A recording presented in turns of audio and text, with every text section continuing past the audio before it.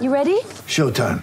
On May 3rd, summer starts with The Fall Guy. Let's do it later. Let's drink a spicy margarita. Make some bad decisions. Yes! Audiences are falling in love with the most entertaining film of the year. Fall Guy. Fall Guy? Fall guy. That's what the poster said. See Ryan Gosling and Emily Blunt in the movie critics say exists to make you happy. Trying to make it out? Nope. Because I don't either. It's not what I'm into right now. What are you into? Talking. Yeah. The Fall Guy. Only in theaters May 3rd. Rated PG-13. Get ready for the greatest roast of all time. The Roast of Tom Brady. A Netflix live event happening May 5th. Hosted by Kevin Hart. The 7-time world champion gets his cleats held to the fire by famous friends and frenemies on an unforgettable night where everything is fair game. Tune in on May 5th at 5 p.m. Pacific time for the Roast of Tom Brady. Live only on Netflix. Coming to you from Classic City, the capital of the Bulldog Nation. It's time for another edition of the podcast designed for the most die-hard Georgia fans in the country.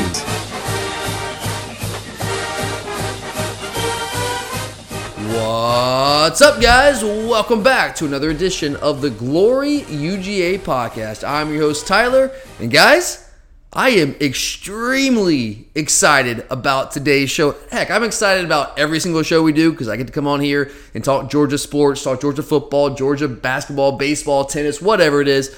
And that's what I truly love to do. So every show is exciting for me. But this show, it's got a little extra something for me today because don't look now, guys, but spring football practice, it's just around the corner, less than 2 weeks from today. I'm recording this Wednesday night.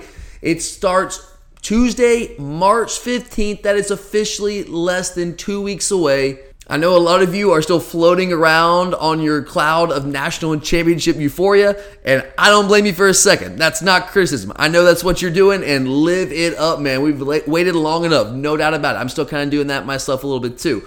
And I know that none of you want to hop down off that high, and you probably aren't ready to start even thinking about the 2022 season, but at some point, we're going to have to. And spring practice is where we start that march towards the 2022 football season. And again, it's just a couple of weeks away.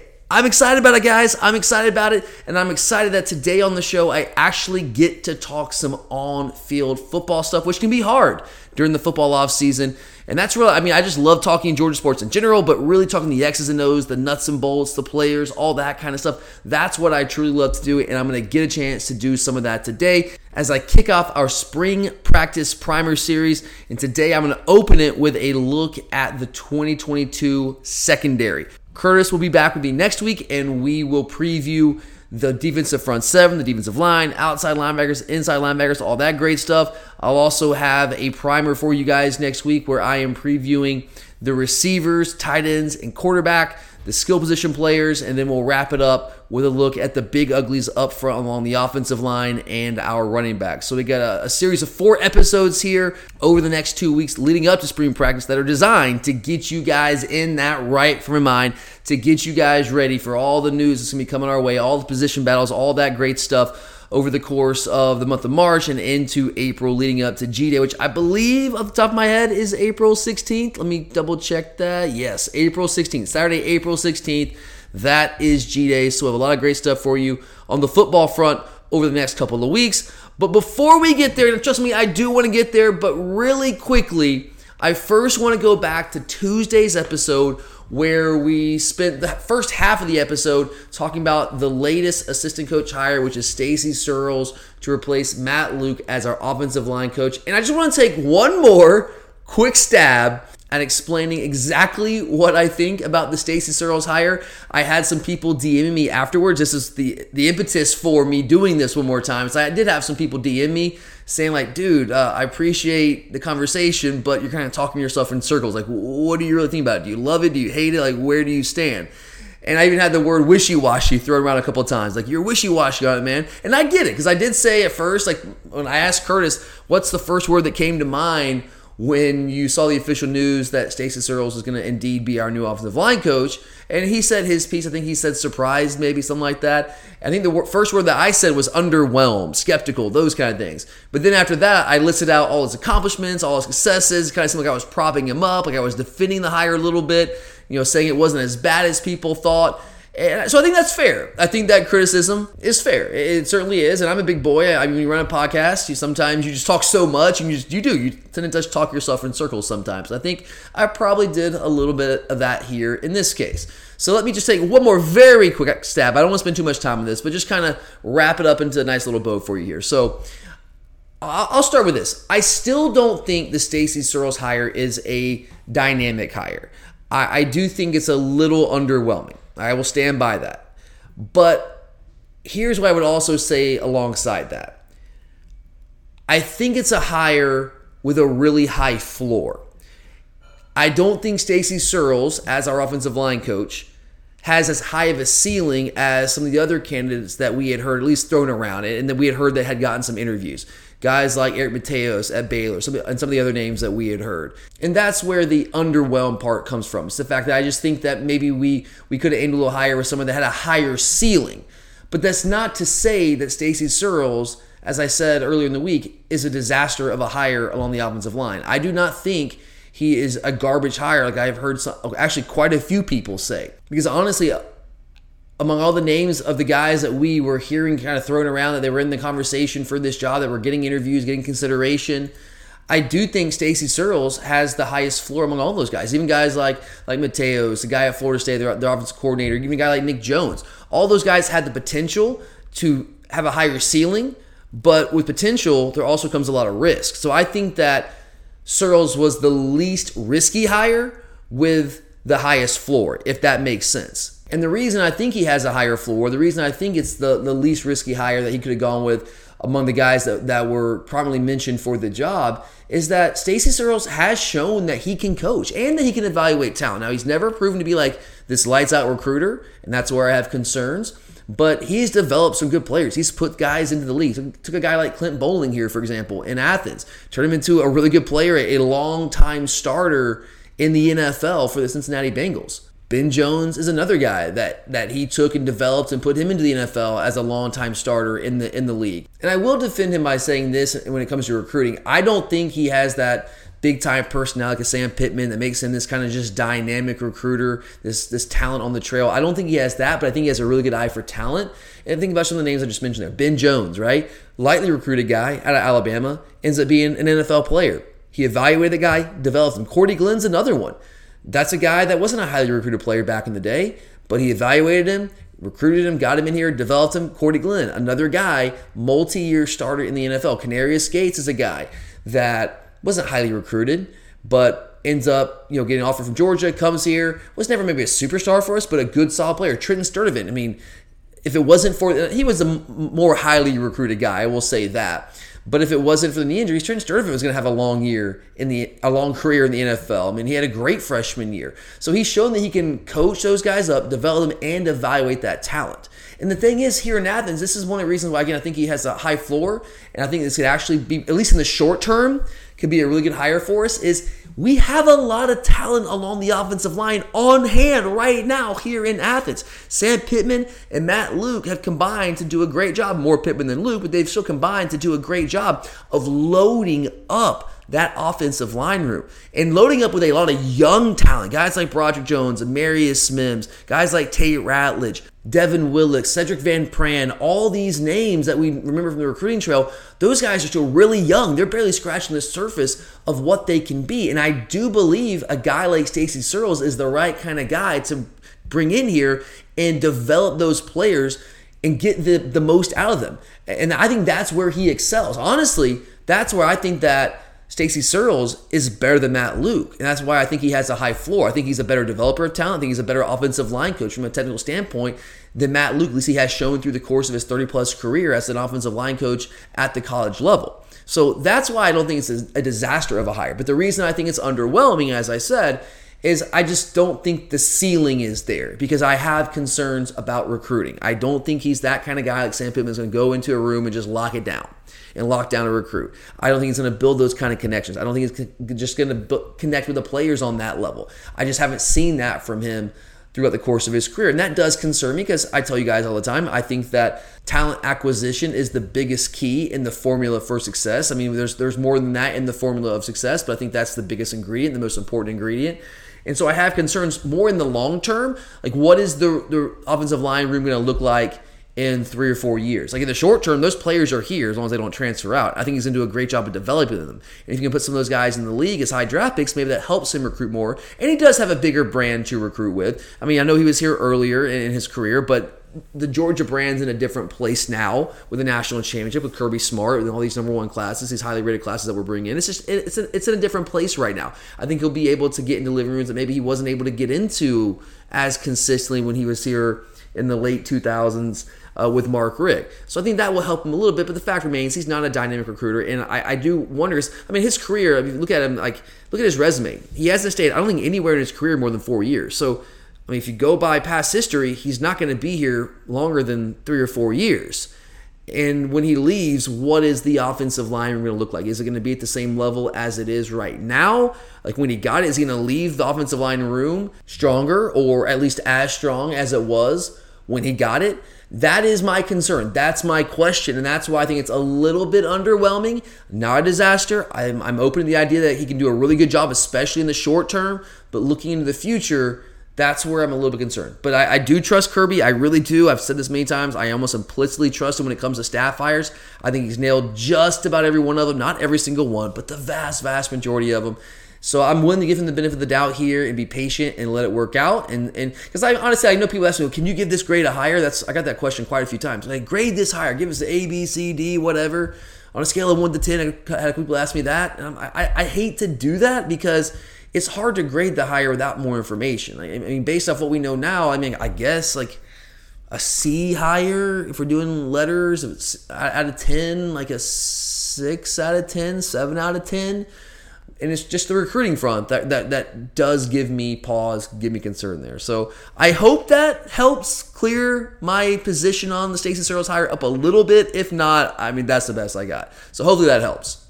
Mother's Day is around the corner. Find the perfect gift for the mom in your life with a stunning piece of jewelry from Blue Nile. From timeless pearls to dazzling gemstones, Blue Nile has something she'll adore. Need it fast? Most items can ship overnight. Plus, enjoy guaranteed free shipping and returns. Don't miss our special Mother's Day deals. Save big on the season's most beautiful trends. For a limited time, get up to 50% off by going to BlueNile.com. That's BlueNile.com. When you need mealtime inspiration, it's worth shopping Kroger, where you'll find over 30,000 mouth-watering choices that excite your inner foodie. And no matter what tasty choice you make, you'll enjoy our everyday low prices, plus extra ways to save, like digital coupons worth over $600 each week. You can also save up to $1 off per gallon at the pump with fuel points. More savings and more inspiring flavors make shopping Kroger worth it every time. Kroger, fresh for everyone. Fuel restrictions apply. You're a podcast listener, and this is a podcast ad. Reach great listeners like yourself with podcast advertising from Libsyn Ads. Choose from hundreds of top podcasts offering host endorsements, or run a reproduced ad like this one across thousands of shows to reach your target audience with Libsyn Ads. Go to libsynads.com now. That's LIBSYN ads.com. But all right, guys, let's get to what I actually truly came here to do today. And that is preview spring football. That's the goal here today. We're going to kick off our spring practice primary series with a look at the defensive secondary. And look, when you're looking at the secondary, what I really want to focus on with this primary series are position battles more than anything. Who are we projecting to be those guys that are going to come in and take spots that are open? Like, we have Darion Kendrick leaving. Who's going to take that cornerback spot? Lewis Cine is leaving. Who's going to take that safety spot? I really want to focus in on that, but also potentially talk about some of the jumps that we can see for some of these guys who had played before, but might be in line, like maybe Kelee Ringo, for an even bigger jump in year 2 or year 3. So let's go ahead and dive right in. And let's start with the cornerbacks. Obviously, we know that one cornerback spot is officially locked down. Kelee Ringo, Mr. Pick Six himself, national championship sealer himself, he is going to man one of our cornerback spots. We know that. I imagine he will probably be penciled in to play our boundary corner, which he got some time doing last year. And as far as I'm concerned, that's a foregone conclusion. We don't even really need to spend any more time than what I just said right here discussing that. It's going to be Kelee Ringo. What's far more interesting is who replaces Derion Kendrick, who did a fantastic job for us last year, coming in from Clemson and wasn't here for spring practice. Came in and right away became a leader on the team in that back end and performed at a very high level for us. Was a big part of why we were able to win a national championship. Like, we had serious depth concerns in the secondary. That guy was able to stay healthy and play at a high level for us all year. And now there's a hole there. We have a vacancy. That spot is wide the hell open going into spring practice. I mean, literally as wide open as it could possibly be, because there was no rotation there. Like, some of these positions we're going to talk about throughout this primary series, there were guys that were rotating in. Like, you have an heir apparent. I don't know if we necessarily have that guy. I don't think that we do have a guy just penciled in to be that guy that replaces Derion Kendrick, because he played basically every snap there, at least meaningful snaps. So I think it's truly going to be a wide open competition. And that's exciting for me, because I think that's when the cream of the crop rises to the top. And that's, Kirby always says iron sharpens iron, right? Obviously, he's not the only person to say that, but he says that a lot. And I think that's going to be the case here. I think it's going to be a hellacious competition, and I'm excited to see how it plays out and see ultimately who comes out on top in that competition. But who are those guys that are going to be vying for that spot? Now, obviously, we have a bunch of young guys coming in this 2022 recruiting class and in the secondary to honestly battle for that job. We'll get to them momentarily.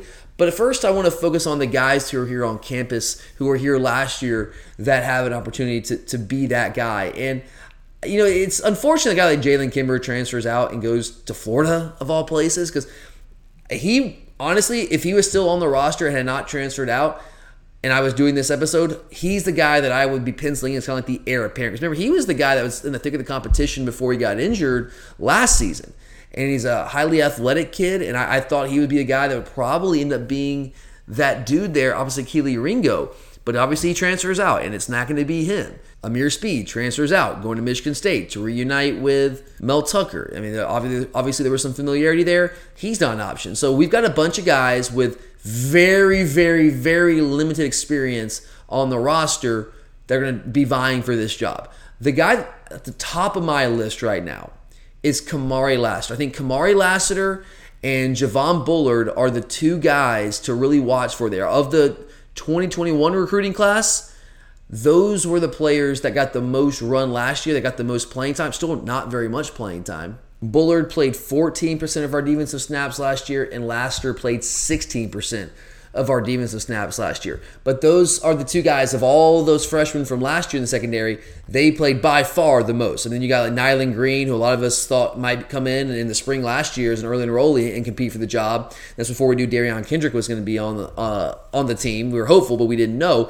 That dude played 1%. He played 11 snaps total, 1% of our defensive snaps last year, whereas last year had 158 snaps, Bullard had 138 total snaps. So I think those, if you're handicapping this position battle, I think those are the two names to look at first among the returning players, because they just had the most playing time last year. And honestly, of the guys that we saw, I mean, we saw most of these guys. We saw Nyland Green a little bit, not much, but they were the ones who impressed the most. That's honestly why they got more playing time. Lavoisier Carroll's another guy that I was hopeful that could potentially develop into a really good cornerback. The word was he was actually going to be moving back to running back this year, but obviously he transfers out. He goes to South Carolina. That was kind of a little bit of a head scratcher. I guess, if he wasn't going back to running back, that's a pretty stocked position rooms. Maybe he just didn't see the opportunity for playing time there, especially having to play DB last year. So he's gone. So I think of the guys who are here on the roster last year, Lassiter and Bullard are the two you got to watch for. Nyland Green is certainly going to be in the thick of the competition. I still think he's really, really talented. He's a little bit more raw coming out of high school.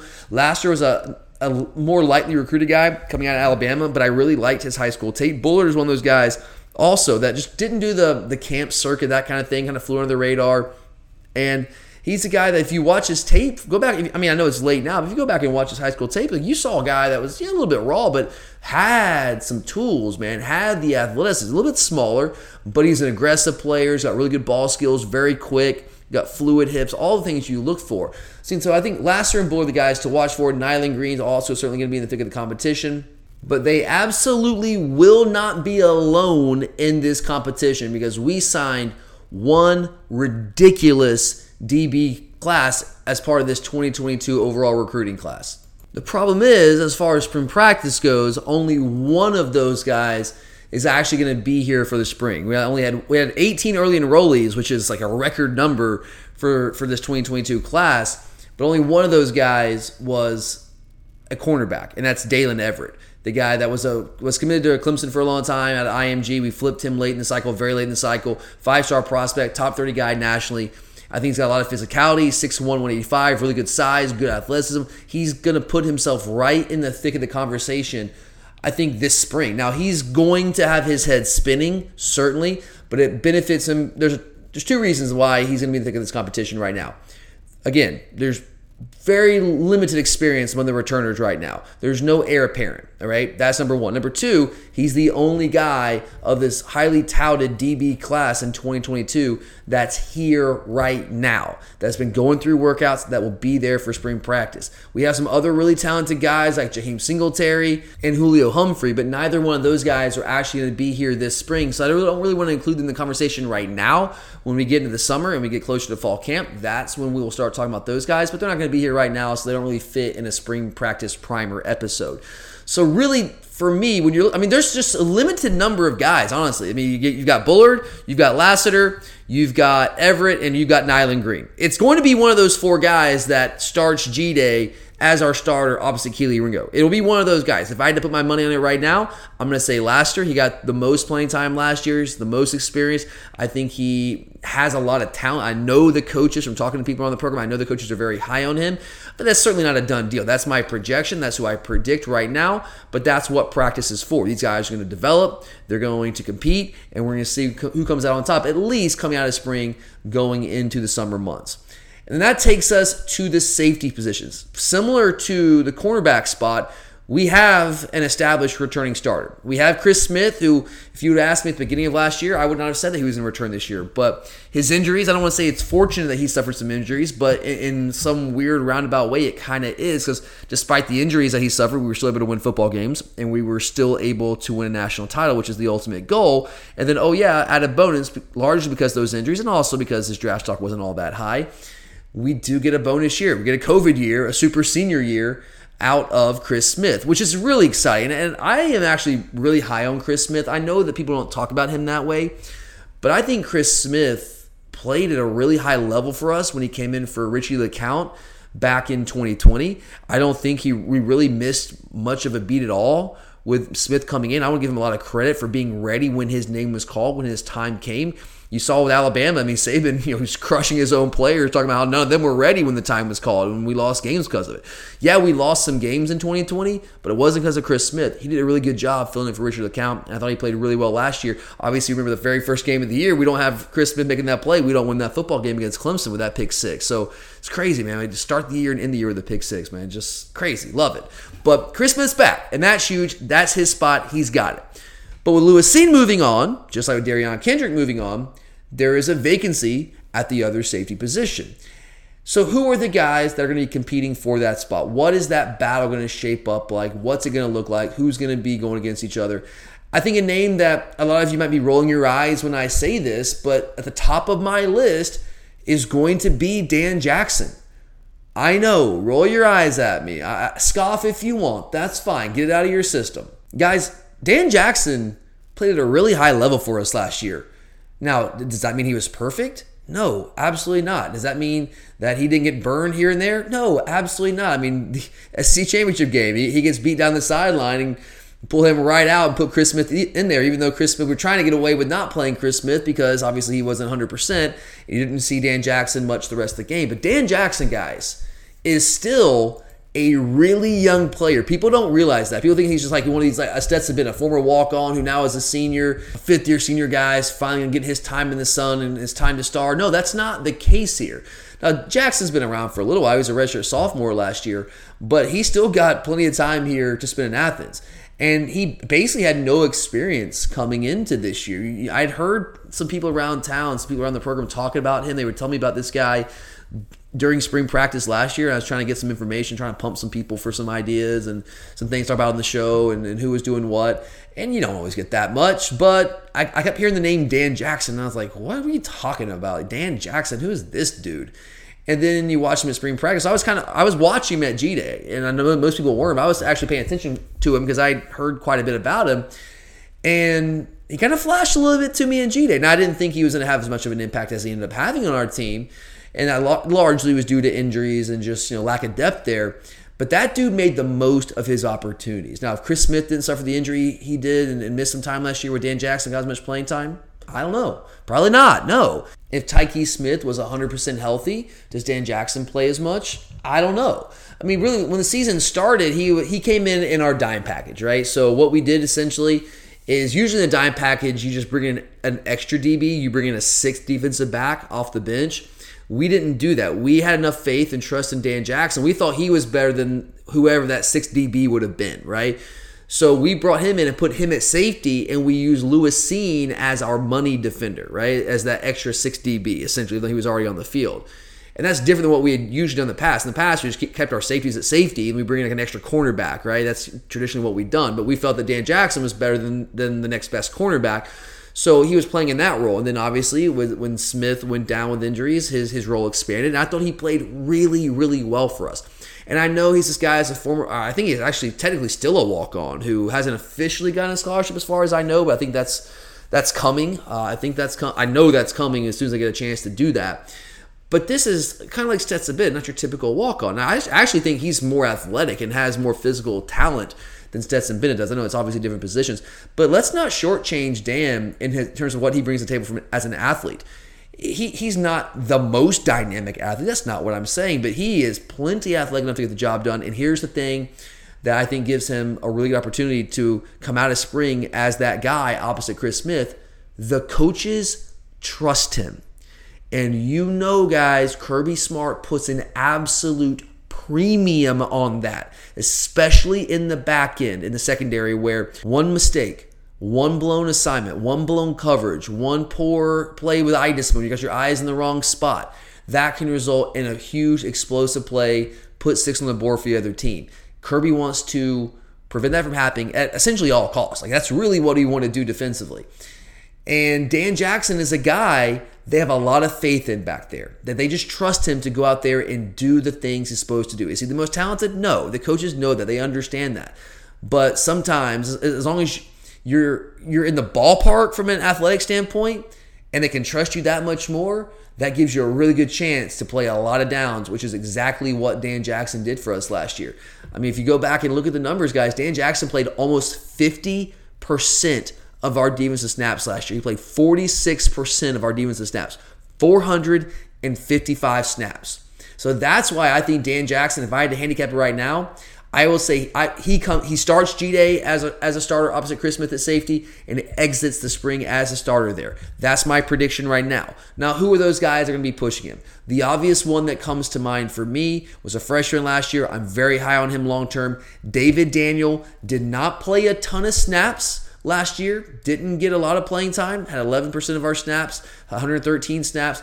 But when he got in there, it was not in meaningful situations, but when he got opportunities, I thought he flashed to me. I thought he was flying around the field. I thought he was bringing the wood, hitting people, an intimidator back there. Even though he's not that big of a guy, he was laying people out. I thought he covered ground really well. I thought he was rangy. So he's a guy that I do think has a higher ceiling than Dan Jackson. I think he's more athletic than Dan Jackson. And, give him a year or two, he will be that guy. And maybe it's as early as this year. He'll be pushing Dan Jackson right away. But I do think Dan right now is the guy that's the leader in the clubhouse as we sit here right now entering spring practice. Now, another name to watch here, I'm going to throw at you, is Tyke Smith. Tyke Smith, we brought him in to be our star defender, right? That was the plan. Then he gets hurt in fall camp, and then he comes back, and then tears ACL, and it's terrible, right? And we just had issues there for large parts of the season without him at the star position. Had to rely on Latavius Brini, who, God bless him, did as best he possibly could, but wasn't up to what we were looking for. That's why he was like MIA the last half of the season when things got real, right? And you bring in William Poole. So Tyke Smith, you think, oh yeah, that guy's going to be a star. Why are you talking about him with safety? Well, I think he's a guy that has potential to play both. I think he's going to cross-train, and he did last year before the injury. So he might be a guy, if we feel like William Poole is that guy at star. Guys, William Poole didn't come back just to come back. William Poole is coming back to compete for that job. He obviously ended the season as our starter at star, and he feels good and confident there, and he's going to come back and wants to claim that job again. So there's going to be a battle there. We'll get to star in a second. But I think Tyke Smith's flexibility to potentially cross-train at safety could give us an opportunity to play him there as well. So I think, honestly, he's going to be in that competition at safety and the star position. So it wouldn't shock me to see him make a move there at safety as well. Now, let's go to the early enrollees. The big name here that I am so extraordinarily excited about is Malachi Starks. This guy was the second highest graded guy in our recruiting class, top 20 prospect overall nationally, according to the 247 composite, 5-star guy out of Jefferson, not too far from Athens, actually just down the road. Seen this guy play live, seen him play on TV. This guy's the truth. He is the real deal.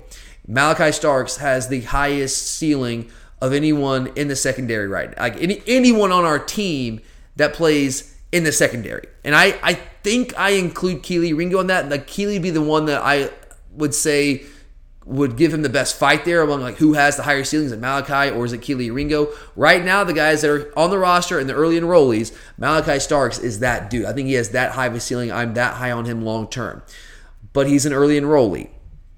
How ready is he going to be to come in when his head's swimming in his first spring on campus to come in and truly compete for that job right now? I think that's very questionable. You just don't know. Like it's hard to expect that. Sure, every now and then you have a Brock Bowers here and there, but you can't expect that. Those guys are few and far between. Now, I'm very open to the idea that Malachi Starks is that kind of unicorn type guy that can come in and just be your starter right away. Maybe. Because from a talent standpoint, it's not really a question. He is the guy. But again, it's a secondary. Kirby puts a premium on trusting guys at all positions, but especially in the secondary, which is also a position he coaches. He's got a background there. So I just have a hard time seeing that right away. Now, maybe once we get into fall camp, he'll start to make more of a move. I think he's just going to get himself acquainted to what we do and learn how we actually practice right now. And that's part of what I think being an early enrollee really helps you. Is not so much in the spring where you start to make your move as an early enrollee. That ain't going to happen. But it's that you kind of get familiar with how we practice, what we do, what the expectations are. And that way, when fall camp rolls around, you're not learning everything for the first time like everyone else in the recruiting class is. You're almost a veteran in a way, at least of practicing. So you're going to hit the ground running in fall camp and maybe can make a move there. I just don't see it happening right now. I hope I'm wrong because I think his ceiling is extraordinarily high. I just don't know if I see it right now. And the Ja'Cory Thomas is a guy that I've kind of highlighted as a sleeper guy in this class. He's also a safety prospect, but same thing as I would say with Malachi Starks, just without Ja'Cory Thomas being quite as talented as Malachi and not having quite as high of a ceiling. But they'll compete. They'll be in the competition. They'll push guys, no doubt about it. But I do expect it to be Dan Jackson coming out of spring practice as the starter at the safety position. And that takes us to the final position in the secondary to talk about today, which is the star position. Kind of mentioned a second ago, I think the leader in the clubhouse right now has to be William Poole with how he ended the season. It was rough against Alabama in the SEC championship game. He hurt us quite a bit, but he was also put in a tough spot. This guy, as we said back at the time in December, has basically played no meaningful snaps his entire career here in Athens until like the SEC championship game. Then, hey, dude, you're going to get thrust in the starting lineup against the best team you played all year. Okay, cool. Thanks, coach. Thanks, man. Love the opportunity. But it was a tough go that first go-round. But I thought he played really well. A big improvement a couple weeks later in the Orange Bowl against Michigan. And I thought he played outstanding. Not perfect, but outstanding overall against Alabama the second time around. I mean, I did a couple weeks ago, actually, a couple months ago now, I guess. Jeez, we're in March. But I did an episode following the national championship game where I kind of laid out 10 plays I thought were the biggest plays in that game. And one of those big plays was a third down stop late in the fourth quarter after we went up by 1 point with the touchdown pass to A.D. Mitchell. And that was a huge play in the game. And that was an outstanding play by William Poole. I mean, honestly, it was about him watching film and understanding the route combination they were trying to run there in that situation. But that's part of playing that position. He made a great play on the ball, didn't interfere with the defender, didn't run through him, didn't hold him, anything like that. Just made a great play, and that was a critical point in that game because that can set up the touchdown to Bowers to put us up by 8 and then eventually set up the official sealing of the deal with the pick 6 by Kelee Ringo. And I thought that was a huge play in that game because Alabama absolutely was clearly still in the game. They just needed a field goal at that point to come down and take the lead in that game. So a huge play there. And so I think he's going to be the leader in the clubhouse going into spring practice. But Tyke Smith is going to be right, obviously, in the thick of the competition, being brought in last year to be that guy. My question about Tyke right now is how healthy is he, right? So he tore his ACL about halfway through last year after he came back from the foot injury that he suffered in fall camp. I mean, is he even going to be fully cleared right now? I honestly don't know that for sure at all. So honestly, looks like it's probably going to be William Poole. I think Javon Bullard's a guy that played some there last year, so he'll probably get some cross-training at this time as well. But we're just thin on bodies there at this time. So I think right now it's probably going to be William Poole with Tyke Smith in the thick of the competition if he's healthy. I think Javon Bullard will do some cross-training there. I also would not be surprised to see Malachi Starks do some cross-training there. I think he's athletic enough. He's obviously big and powerful enough to defend against the run and fill those run fits. So that wouldn't shock me at all to see some cross-training there. But again, same thing goes for him at star as it did at safety. Is he ready to actually make the move to be the starter at this time? I would certainly err on the side of no at this point. But with a guy that talented, you can never completely count him out of the conversation. But all right, that's all the positions in the secondary, right? So there's your first spring practice primer for the 2022 spring practice that is kicking off again March 15th. Which is less than 2 weeks from now. You're a podcast listener, and this is a podcast ad. Reach great listeners like yourself with podcast advertising from Libsyn Ads. Choose from hundreds of top podcasts offering host endorsements, or run a reproduced ad like this one across thousands of shows to reach your target audience with Libsyn Ads. Go to libsynads.com now. That's LIBSYN ads.com. You're a podcast listener, and this is a podcast ad. Reach great listeners like yourself with podcast advertising from Libsyn Ads. Choose from hundreds of top podcasts offering host endorsements, or run a reproduced ad like this one across thousands of shows to reach your target audience with Libsyn Ads. Go to libsynads.com now. That's LIBSYN ads.com. All right, guys, I'm back. And I'm not quite done yet. We're done with the spring practice primer. We'll do part 2 of the series next week with Curtis. But right now, before we get out of here, heading into the weekend, I just want to give a couple shout outs to some other programs on campus that are playing right now and playing lights out. So let's start with the men's tennis team. Just had a huge victory over Texas on Tuesday. It was a thriller, man. I was live tweeting the whole thing. I know not many people were paying attention to that because it was at 2:30 on a random Tuesday. But I'm going to be doing that all season long. I'm on a mission from God. I told you guys that last week. I am going to try every avenue possible, do everything that I can within my power. I'm a nobody, I get it, but I'm still going to do everything within my power, nobody or not. It's not going to stop me from trying to promote two of the best programs on campus, would be the men's and women's tennis programs. So the men, great game, great match, 4-3, came down to the final match, the final singles match. We actually won the doubles point, which would end up being huge, as Charlie and I told you would be. Earlier in the week when we did our preview for both the men's and women's tennis teams going into SEC play here, which starts this week. But it came down to Hamish Stewart, who's now playing court 1 for us, and he came up huge, man. Match point, I tweeted out, I think Coach Manny Diaz tweeted this out too. Go look at my feed, guys, if you haven't had a chance to watch the final match point.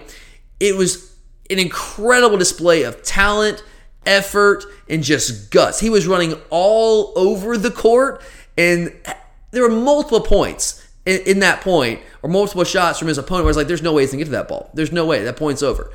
But he got to the ball. He kept it in play, and he played great defense, and he turned that defense into offense and closed it out with a passer as the Texas player was approaching the net, and boom, match over, Dogs win 4-3. So that gives the men a lot of momentum heading into the SEC opening weekend. This weekend, we're on the road.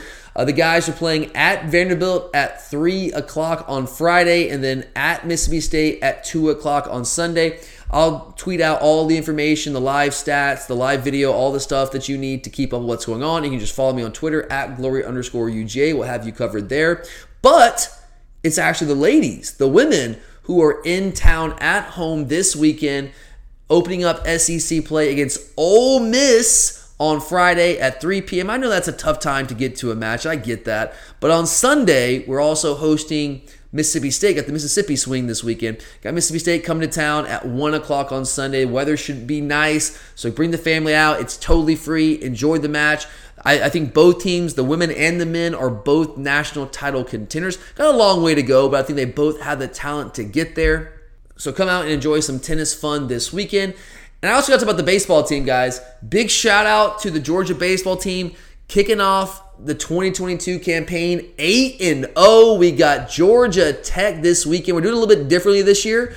We usually play them like 3 separate random like midweek games. This year, we're actually doing a weekend series with them, but it's not all in Athens. It's not all in Atlanta. We have one game in Athens, which is actually going to be the Saturday game, and we play in Atlanta at Tech on Friday, and I believe it's the Gwinnett Braves or whatever they're called. Not the Braves anymore. What are the some sort of fish, right? Some sort of fish. Stripers. There you go. They're the Stripers, right? So at that stadium in, I think it's Lawrenceville. So it's a 3-game series against Tech over the weekend, but all over the state, in Atlanta and Athens and Lawrenceville. But that's huge, guys. We've gotten off to a great start. The pitching, John Cannon has been lights out for 6 1/3 innings. Had a perfect game, not a no-hitter, but a perfect game going last Friday against Akron.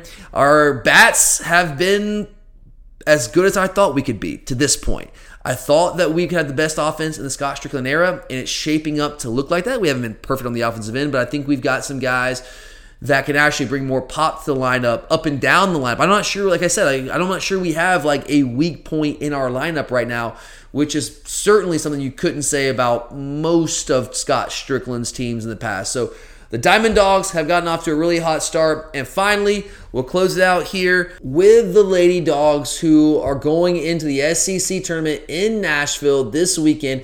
We ended up getting the 6th seed. We kind of screwed ourselves. We lost to the worst team in the league, which is Auburn, last week on the road, and that hurt us. That dropped us down to the 6th seed, which means that if we win our first round matchup, which we should, it's either going to be Auburn, the 14th seed, or Alabama, the 11th seed. We should be either one of those teams, and then we lost to Auburn the first time around. If we win that first round matchup, we have to play Tennessee in round 2. That sucks. If we were the 5 seed, which Florida is, we split with Florida this season, but if we were the 5 seed, we would have to face Ole Miss potentially in the second round, which is a team that we already beat. Ole Miss is good. They're not as good as Tennessee. So that kind of screwed us there. Although I will say, if we can get past Tennessee, we wouldn't have to face South Carolina, who is virtually unbeatable, more or less, until the championship game. But Tennessee, we played them tough at home earlier in the year. It's still going to be a really tough game because they're very, very good. But I like this Lady Dogs team. We have some veterans that I wasn't expecting to come back that actually came back with point guard Q Morrison and center Jenna Stady. Stady actually was named to the All-SEC first team earlier this week, so I want to give her a ton of credit there. Michaela Coombs, I want to give her some credit as well. She was named SEC Women's Scholar Athlete of the Year, an incredible honor. And it's just a really fun team to watch. Q is so fun to watch. She just plays so hard. Stady is awesome. She's got the inside game, the outside game. She can knock down the 3. I love watching Sarah Ashley Barker. That girl plays 100,000 miles an hour at all times and can also knock down the 3. So we've got a fun team, a really scrappy team that plays really hard. Are we the most talented team in the SEC? No, we're not. I mean, obviously South Carolina is more talented. Tennessee is more talented. I think you make the argument that LSU is more talented as the 2 seed. But we've got plenty of talent. We got enough talent to go out there and beat some of these teams. Like we played Tennessee really close. We had a chance to beat them. We played LSU relatively close. So I am very excited to see what they can do this weekend, see if they can make some noise and make a run in the SEC tournament like we did last year, guys. Don't forget, last year we made it to the championship game of the SEC tournament before falling just a little short against South Carolina. We actually played them really tough in that game as well. So it'll be a lot of fun this weekend. You can follow that all weekend long on ESPN. We'll be covering as well on our Twitter account, so you can follow it there. But all right, guys, that does it for me officially today on the Glory UGA podcast. I really appreciate you guys sticking with me here. I hope everyone has a fantastic weekend.